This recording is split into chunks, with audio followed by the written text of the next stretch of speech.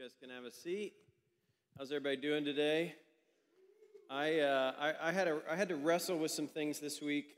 I am always a stickler. I don't know why, but I think that we get a little carried away with Christmas, and we set up Christmas too early, and we keep it going too long. Is anybody else with me? Like I am.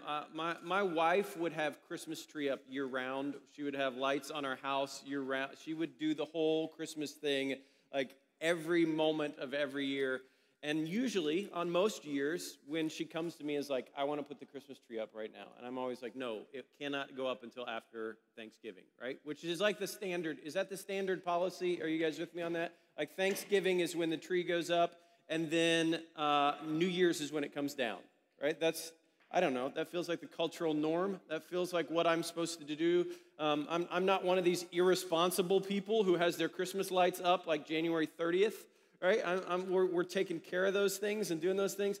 But my wife came to me yesterday, and she said, Ben, it's 2020, and it's been a terrible year, and I want the Christmas tree up today. And you know what I did?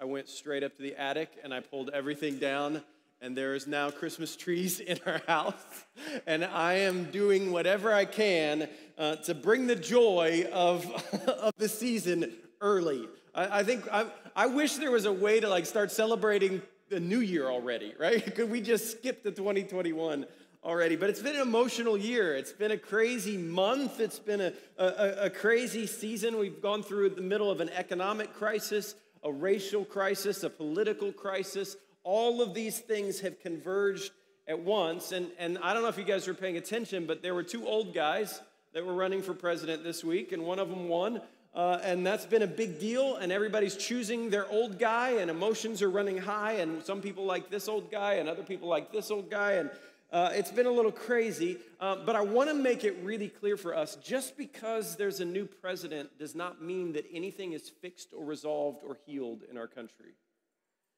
There are still battles to be fought, and those battles are not often just fought in the presidency. They're not just fought in the highest offices in the land. They're fought in our everyday life. And so racism still exists in our country, and it's our call as the people of God to step into the gap and fight for racial equality.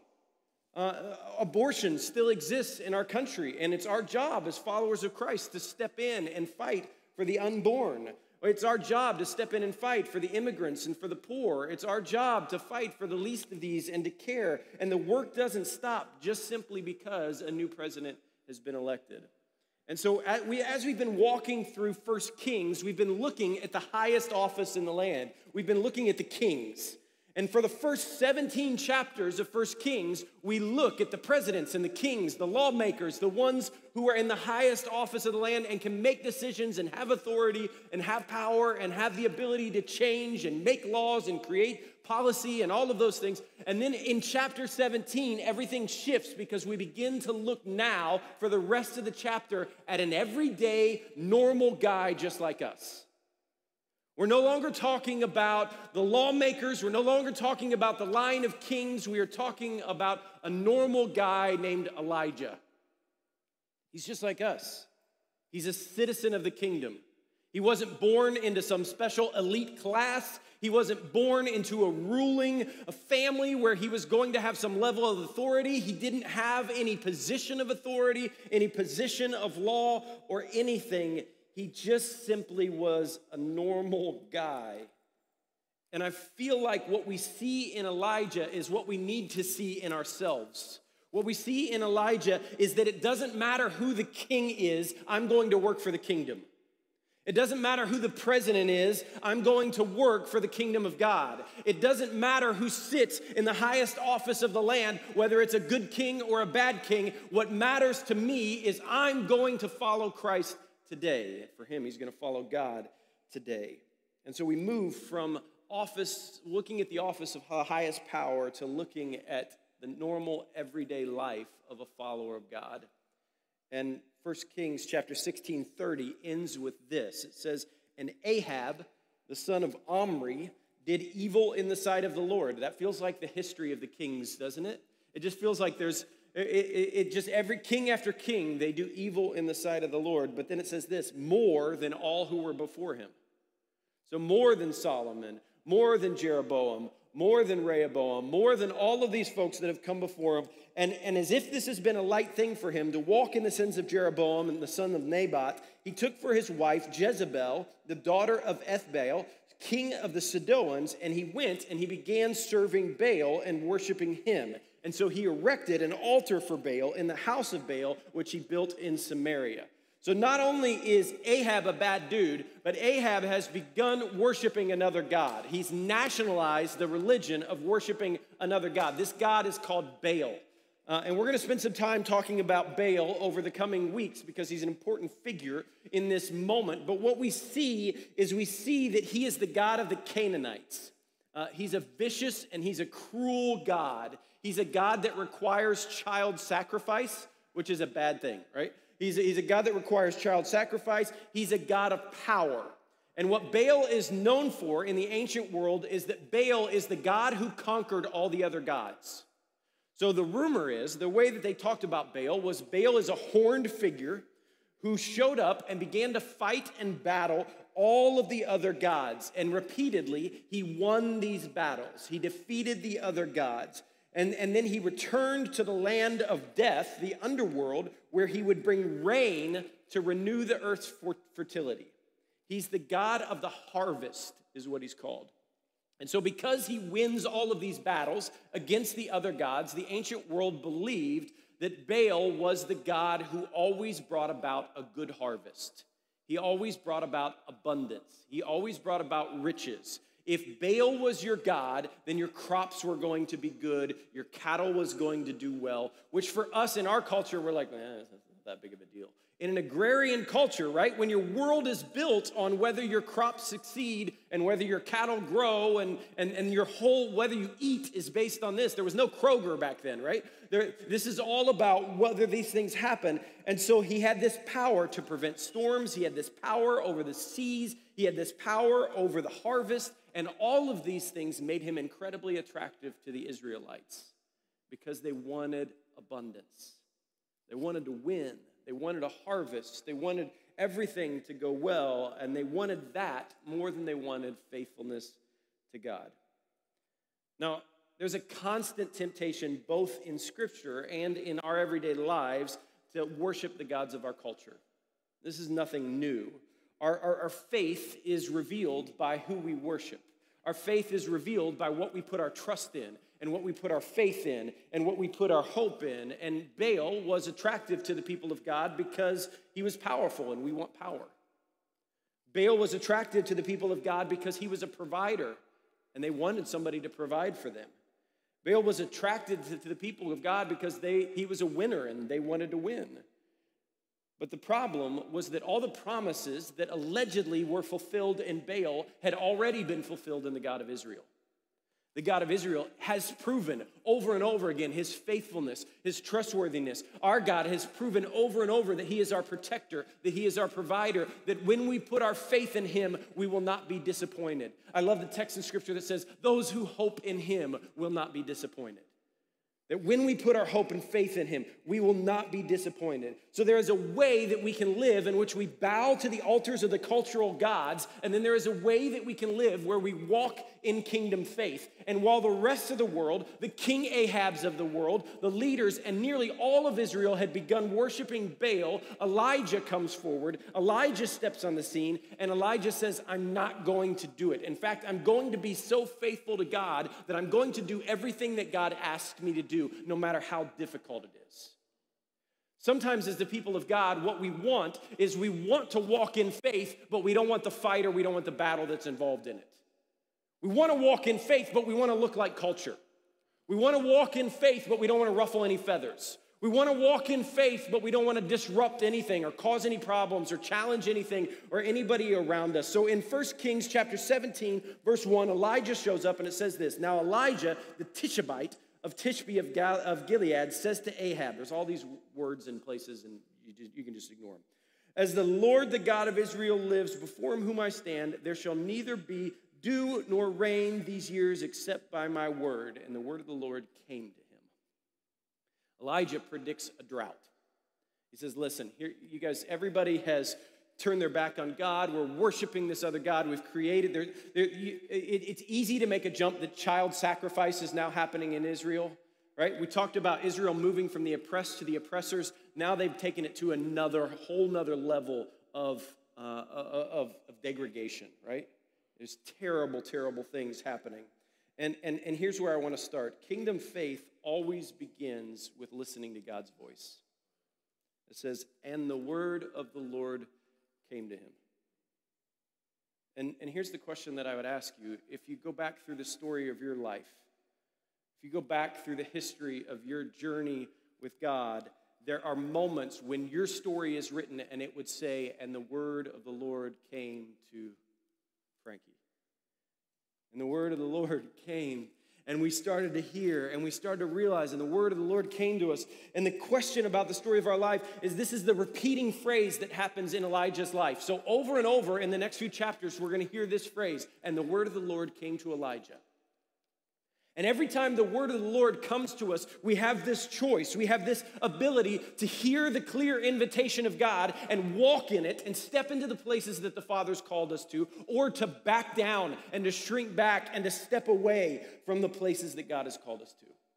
The journey of our life is always a journey of listening to the voice of God and obeying when he speaks. This is the characteristic of walking in kingdom faith. It's being able to discern the voice of God in our lives, being able to know what he's speaking, and then being able to walk in it and step into the places that God has called us to walk in. And God is always inviting us into a different space.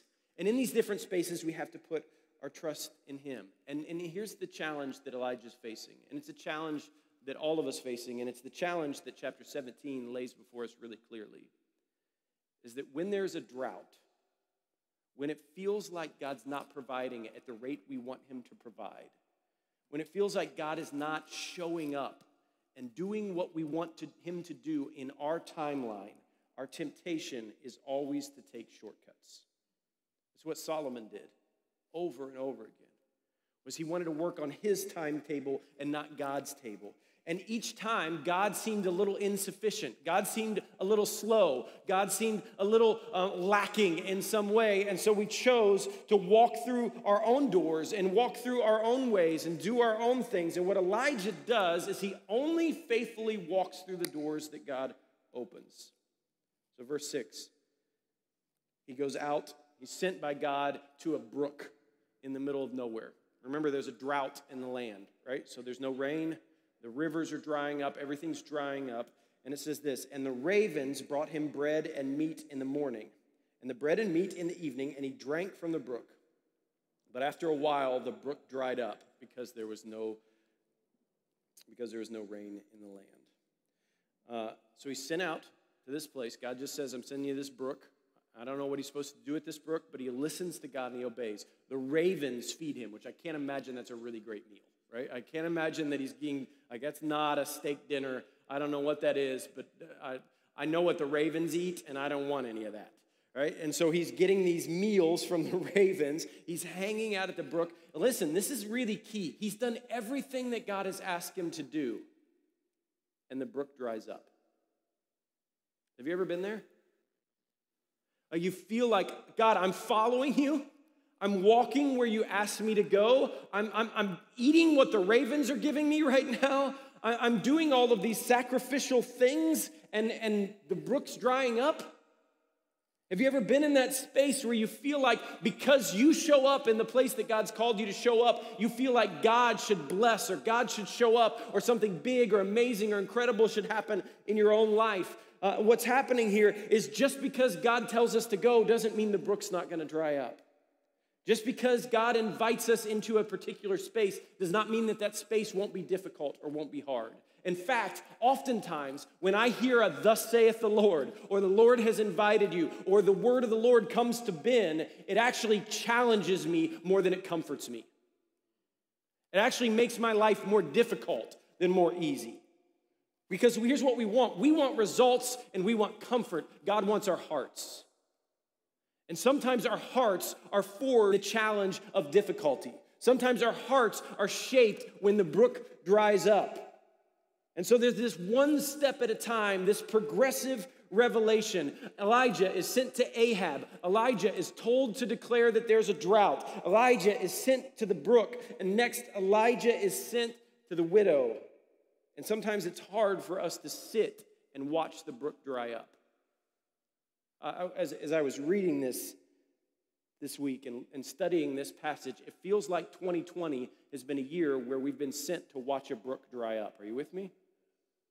It feels like this challenging season where we've been invited into this space that's difficult, where the church is kind of waiting and gathering and hoping, and we're all wanting coronavirus to be over. We're wanting all the conflict and trauma and pain and frustration that we've caused each other to be over. We're all wanting all of these things to stop. We're a little emotional. We're a little exhausted. We're a little bit like that dried up brook ourselves, where we're feeling dry and empty. And the second thing that we see in Elijah is that kingdom faith always requires action. It's not enough for us just to hear the word of the Lord. We have to learn to walk in the words that the Lord gives us. We have to learn to walk in the word of the Lord. So verse 8 says, "Then the word of the Lord came to him, 'Arise and go to Zarephath, which belongs to Sidon, and dwell there. Behold, I have commanded a widow there to feed you.' So he arose and he went to Zarephath. And when he came to the gate of the city, behold, a widow was there gathering sticks. And he called to her, and he said, 'Bring me a little water in a vessel that I may drink.' And as she was going to bring it to her, he called her and said, 'Also bring me a morsel of bread in your hand.' And she said this, 'As the Lord your God lives, I have nothing baked, and I only have a handful of flour in a jar and a little oil in a jug. And now I'm gathering a couple of sticks so that I may go and prepare myself and my son to eat and die.'" This is not the funnest passage that we've come across in the text. Here's what she's saying. There's a drought in the land. We've got nothing. We've got a little jar, right? Imagine this little jar, and that little jar has all the flour that they have left in the world. It's their only chance of eating. There's nothing left in it except a tiny little bit. I can make 5 biscuits, and that's all we got. And I'm getting ready. I'm gathering these sticks so that I can start a fire so that we can eat our last little thing that we have. There's nothing left. The drought has come. Everything's dried up. And here's what we begin to see in this beautiful, beautiful way in this passage. This is such a beautiful picture of the church. What we see is we see the intertwining of God's calling. God has called Elijah to be there for the widow, and he's called the widow to be there for Elijah. What happens when we act in faith, when we walk where the kingdom requires us to walk, is what happens is we bless one another. What happens is we get to have eyes to see and to heal and to love and to serve and to care and to be kind and to pursue justice and righteousness and holiness. All of these things happen. So Elijah is sent by God to be a prophet, but the widow is sent by God to encourage him and to stay with him and to help him and to serve him. And both of these things require action. Elijah has to leave the brook and go to this strange place in Sidon. And the widow has to give up the little tiny amount of bread that she has left and has to have enough faith and trust in God that when she gives the last of what she has, God will multiply and provide more. There's this faith that's happening in both of their lives that is encouraging one another and walking with another. Both Elijah's faith and the widow's faith are intertwined together. And I don't know of a better picture of what the church should be in 2020 and in 2021 than this. As we are the people who give the last of our jars. We are the people who go where God calls us to go. We are the people who sacrifice for one another. We are the people who encourage one another. And we are the people whose faith is so intertwined that the number one question we're asking each other is, what is the dream that God is awakening inside of your heart and inside of your soul, and how can I help you get there? There's a story from Germany, actually, of a little boy that read this story with his parents. And as he read this story with his parents, he was in the middle of a big city. And as he read this story for the first time with his parents, they were poor and they were struggling. And he said, "Hey, Mom, maybe what we need to do is we need to leave the door open and pray that the raven comes and gives us food." So if the raven gave Elijah food, then maybe a raven will come and give us food. And so his mom kind of was like, well, I don't know. We live in a city. It's a little dangerous to leave the door open. I guess it's okay for us to do it. We'll close the door at 9 o'clock at night, but we'll leave it open until then and just satisfy my son's curiosity in this.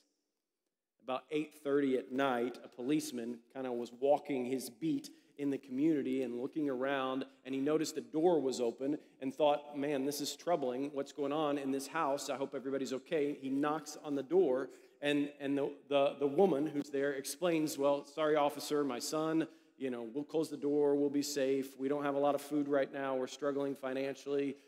We just read this story in 1 Kings 17 of a raven, and the raven from God brought food, and the police officer looked at the woman after she told the story, and he said, I'll be your raven. And he provided food for them that day, and for the subsequent next 2 months, he provided food for them every single night. They would leave the door open, and the police officer would come and give them a meal over and over and over again. This is the call on the church. We're called to be the raven. We're called to be the widow. We're called to be the people who sacrifice for one another, who encourage one another, who stand beside one another, who love one another, who see the kingdom even when the brook is drying up, even when the jar is almost empty. We see that we serve a God who is full of abundance and not scarcity. And so even when it looks like the brook is dried up, even when it appears that the jar is empty, God is just beginning to work. He's teaching you, don't trust the brook. Don't trust the jar. Trust me. And so often in our life, we're so focused on our exterior, what's right in front of us. We're so focused on the things that are right there that we can see that we miss the kingdom. We don't have eyes to see the kingdom. We only have eyes to see the world. And so we can only see the challenges. We can only see the problems. We can only see the difficulties. And so we walk around as if we have no hope or no faith or no ability to walk in the things that God has called us to walk in. We walk and we live in discouragement and frustration and anger and in helplessness and hopelessness when God is saying over and over again, whenever I am involved, there is hope. Whenever I am involved, there is abundance. Whenever I am involved, there is hope. And so Elijah said to her, do not fear. Go and do as you have said. But first make me a little cake and bring it to me. And afterwards make something for yourself and for your son. For thus says the Lord, the God of Israel, the jar of flour will not be spent, and the jug of oil will never be empty until the day the Lord sends rain upon the earth. So as long as the drought exists, I will provide. As long as the drought is here, as long as there is scarcity over here, I'm going to bring abundance over here, is what God says. And she and her household ate for many days, and the jar of flour was not spent. Neither did the jug of oil become empty, according to the word of the Lord that he spoke by Elijah. Now, here's what I think. I think this is an amazing thing, both for Elijah and both for the widow and her son. Can you imagine living in those days when the jar just never empties? For Elijah, it's a lot better than raven food, I think. Right? I'll take biscuits over whatever the ravens are eating anytime. Elijah's preferring this space to the brook. Right? For the widow, they're just seeing God's miracle over and over again. They wake up knowing, just like God sent manna from heaven to the Israelites, this is happening again in my house, in my home. The miracle that I read about in Scripture, the miracle that's been told to me over and over again, the story of God's provision in my past is actually living out in my daily life right now. There's this season of miracles. There's this season of joy. There's this season of excitement. But then here's what happens. And I don't know why this happens. And I'm like, this is hard when we read texts like this. And this feels like 2020 when I read texts like this. But the widow's son gets sick, and he dies. The little boy in the middle of it, I don't know if he was sick before Elijah showed up. I don't know if he was sick, like if there was some kind of history of health things going on in his life, but the little boy dies. The brook goes dry again. The jar is empty again. The son is dead. And this is where this passage hit me really hard this week. Verse 19. And he said to her, give me your son. And he took him from her arms, and he carried him into the upper chamber where he was living, and he laid him down on his own bed. And he cried to the Lord, O Lord my God, have you brought calamity even upon the widow with whom I sojourn by killing her son?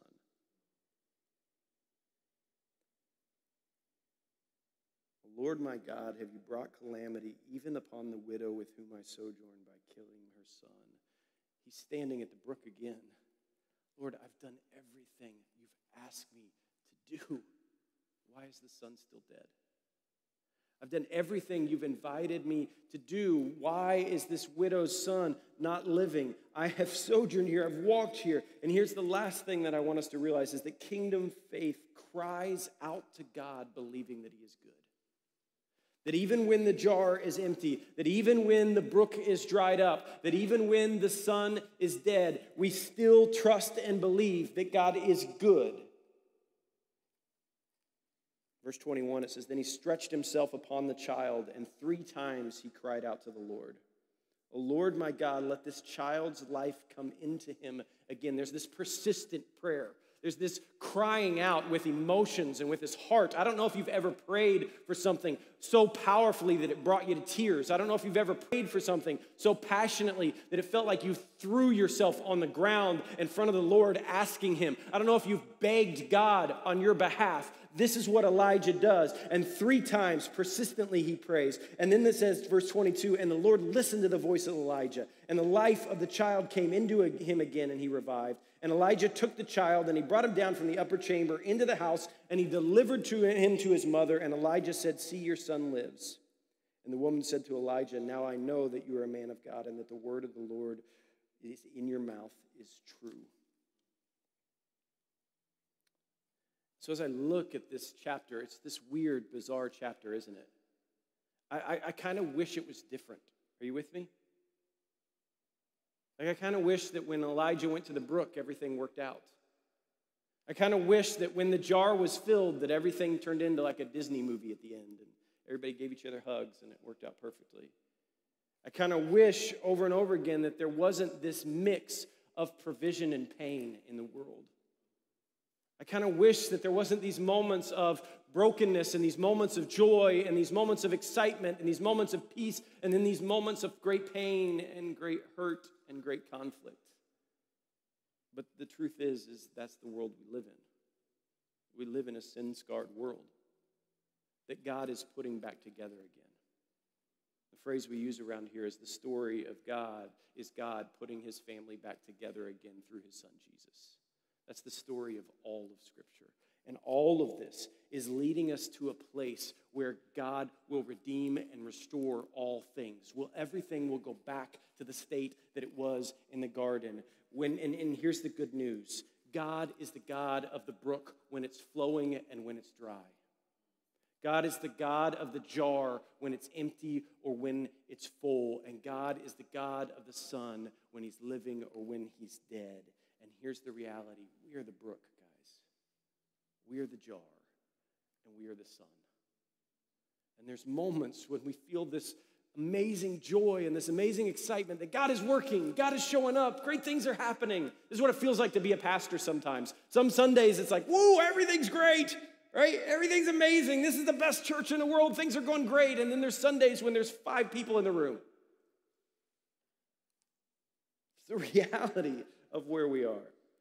And God is teaching us over and over again that he's our provider, that he's our protector.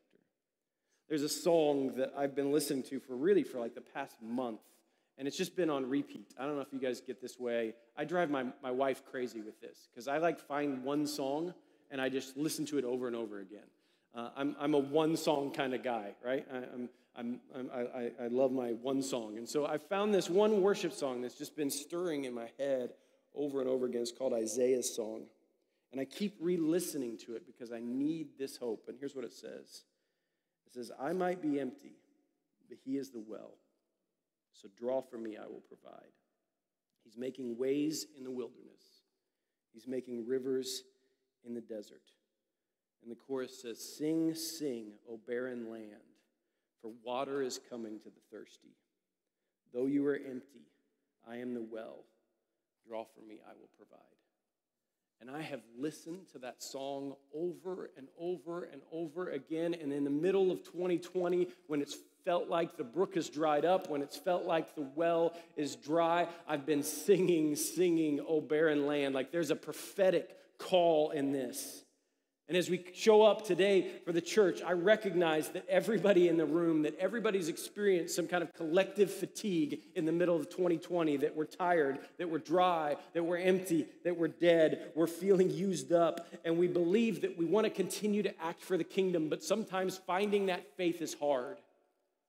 And so I want to encourage us with just a few things this morning. One is, can we be a people like the widow whose faith is intertwined with Elijah? Can we be the people that are encouraging each other to keep going even when it's hard? Could we be the people like the police officer who show up at the door and provide for the people around us? Could we be the people that are God's agents in God's good works in the world? Sometimes the people of the world go hungry because the people of God aren't working. Sometimes there is pain and there is anguish and there is suffering in the world because the people of God have refused to stand up and speak against it. Sometimes there's hurt and there's brokenness and there's pain because the people of God have chosen not to heal. And oftentimes what we do is we wait for a king to make a change. We wait for an election to make the difference. We wait for a president to do all these things. And we put our hope and our faith in a system that we were never meant to place our hope and faith in. Instead, we should be turning to God. We should be pouring our hearts out saying, Lord, there is a barren land. There is hurting. There is hunger. There is brokenness. There is division. There is pain. There is sickness. All of these things are anti your kingdom. And so we want your kingdom to come on heaven as it is in earth. On earth as it is in heaven. Jesus said this, Matthew 11, verse 28. He said, come to me, all who labor and are heavy laden, and I will give you rest. Take my yoke upon you and learn from me, for I am gentle with a lowly heart, and you will find rest in your souls, for my yoke is easy and my burden is light. In John 4:13, Jesus said to the woman at the well, everyone who drinks of this water will be thirsty again, but whoever drinks of the water that I give will never thirst again. The water that I give will become in him a spring of water welling up to eternal life. And in John 11:25, Jesus said, I am the resurrection and the life. Whoever believes in me, though he die, yet shall live.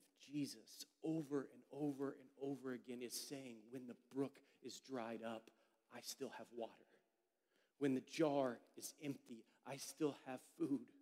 When death seems like it's won, resurrection is still available.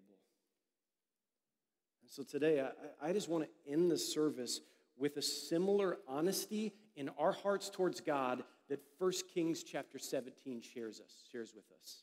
Because it shares with us this brokenness and this healing.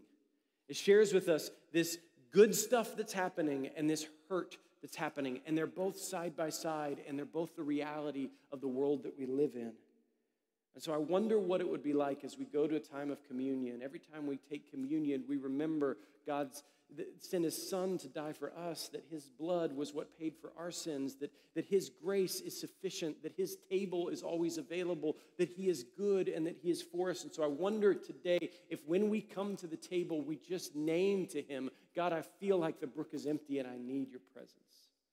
God, I feel like the jar is empty and I need you to show up in this area of my life. This part of my heart feels dead and I'm asking for you to move. And so, Heavenly Father, in a land that is desperate for water, we ask you again to provide. In a world that feels tired and empty, we ask again that you would refill us. In a world that feels dead and without hope, Heavenly Father, I pray that you would resurrect your church. I pray that the people of God would no longer compromise, that the people of God would no longer turn their backs and turn their face towards culture or towards anyone else other than you, and that we would face our eyes and our affection on you. And I pray that the people of God would get to work bringing the kingdom here. So bring us a river in the desert. Give us joy in our sadness. Give us water for our thirsty souls. Give us an anointing of your presence. And I pray, Lord, that you would move the church in America from a barren season to a season of birth and of growth and of resurrection. I pray that you would teach us to come to the end of ourselves so that we can find you. I pray that we would intertwine our faith with one another so that we would encourage each other and walk with one another and stand with one another. And Heavenly Father, today we declare that sometimes our emptiness is our offering.